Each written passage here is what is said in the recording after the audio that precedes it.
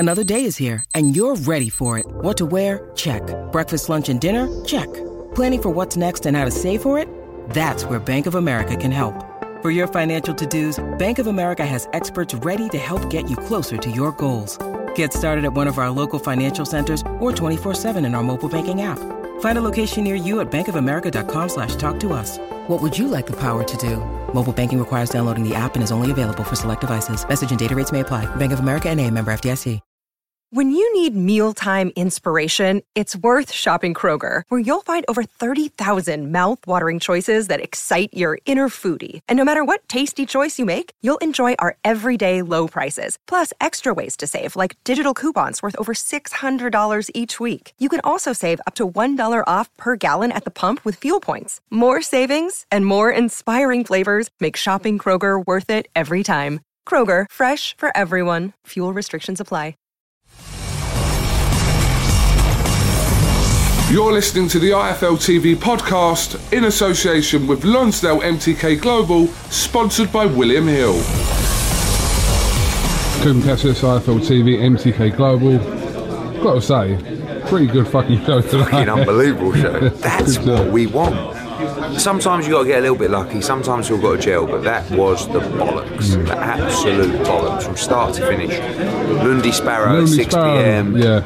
I mean, Luke Campbell was excellent, Ray Ford making his debut, Rosado Sulecki was fucking mental, Katie Taylor was outstanding, and Jono against Tevin Farmer was a great fight as well. So, yeah, brilliant atmosphere. Thank you to everyone in Philadelphia. Definitely come back to Philly. Yeah, it is a fight city. I mean, I know people say that, but they turned out, decent crowd, great atmosphere, so good stuff. Let's just talk about what's kind of next for some of these fighters. So Sulecki will go on to fight Andrade? I think so, yeah. I mean, look, I thought he was brilliant, Sulecki, until the 9th round.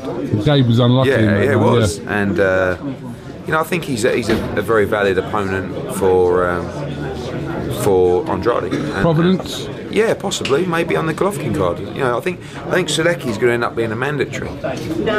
He was 4, I think, before tonight, so you know he's going to rise.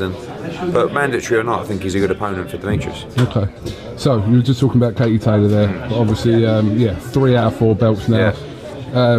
Talking to her earlier on, she said her perfect year would be Pearson, Serrano and Breakhouse. She wants all 3 fights before the end of the year. She told me the other day she wants to go for, I don't know, 7 or 8 years or something like that. But like, if you're fighting Pearson, Serrano and Breakhouse, what do you do next year? Yeah. You know what I mean? So she's just a trailblazer. You know, she loves to set herself challenges and targets and overcome them. That's why she's such a great. You know, and hopefully, touch wood,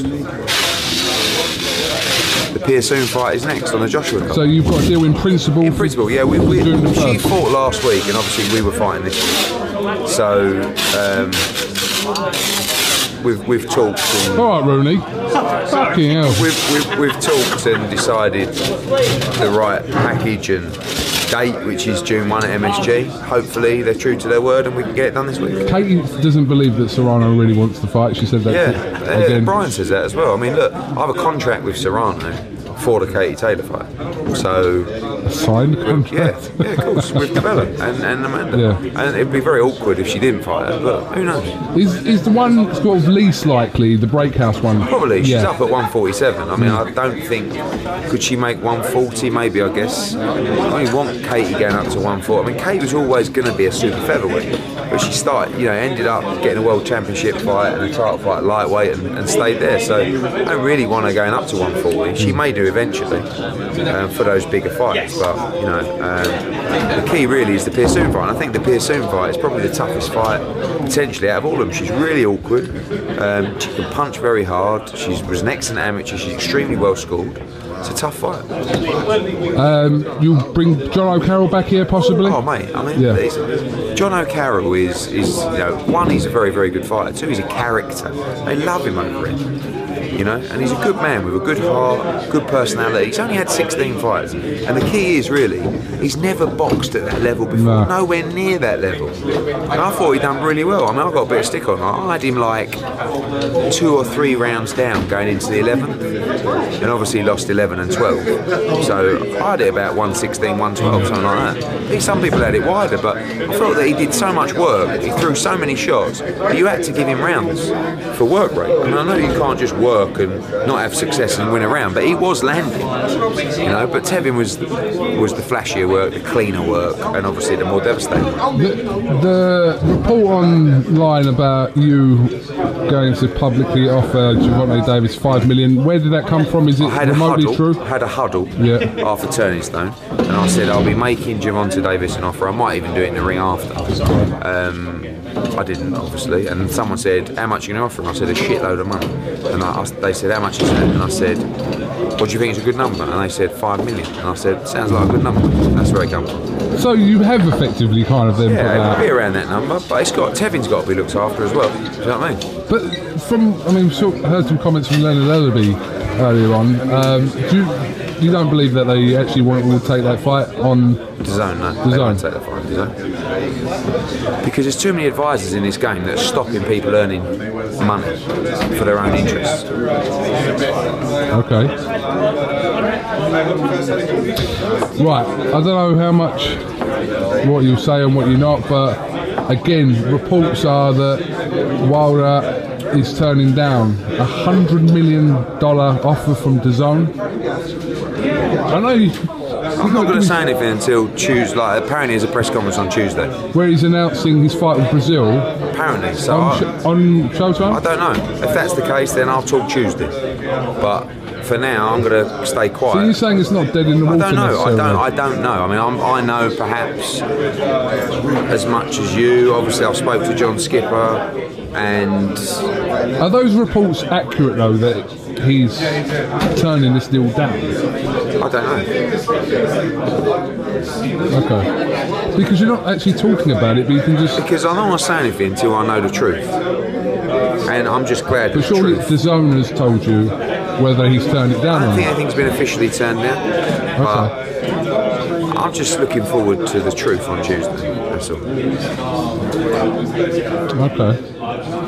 Alright, okay. Well, I appreciate the situation, but you talk to me first. You'll hear from me on Tuesday. What? You'll hear from me on Tuesday. Okay. Wednesday for the Charlie Edwards. Yes. Okay. Quick ones. Board have ordered Gill and Walsh.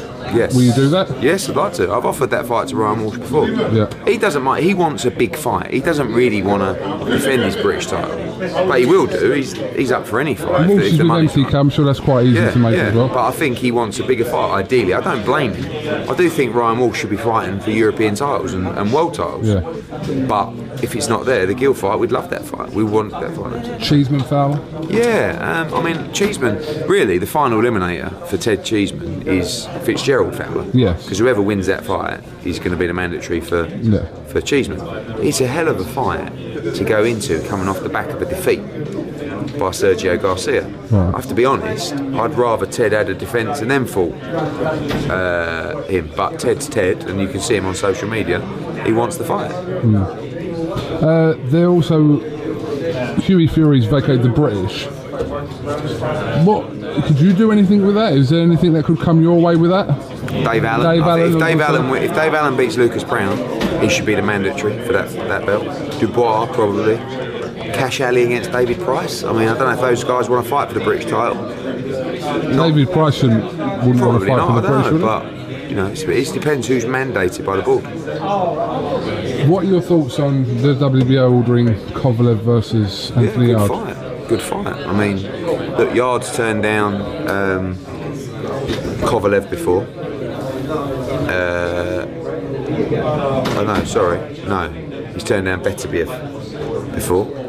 He's got the Yarde fight. I hope he takes it.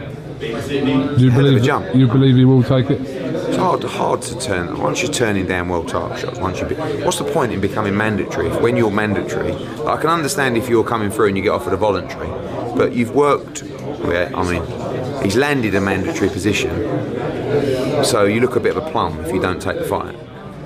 So I expect him to take the fight. I mean, this is where the matchmaking is so important, because you're going from Travis Reese, right? No disrespect to Reeves, and Tony Avalon to Sergey Kovalev.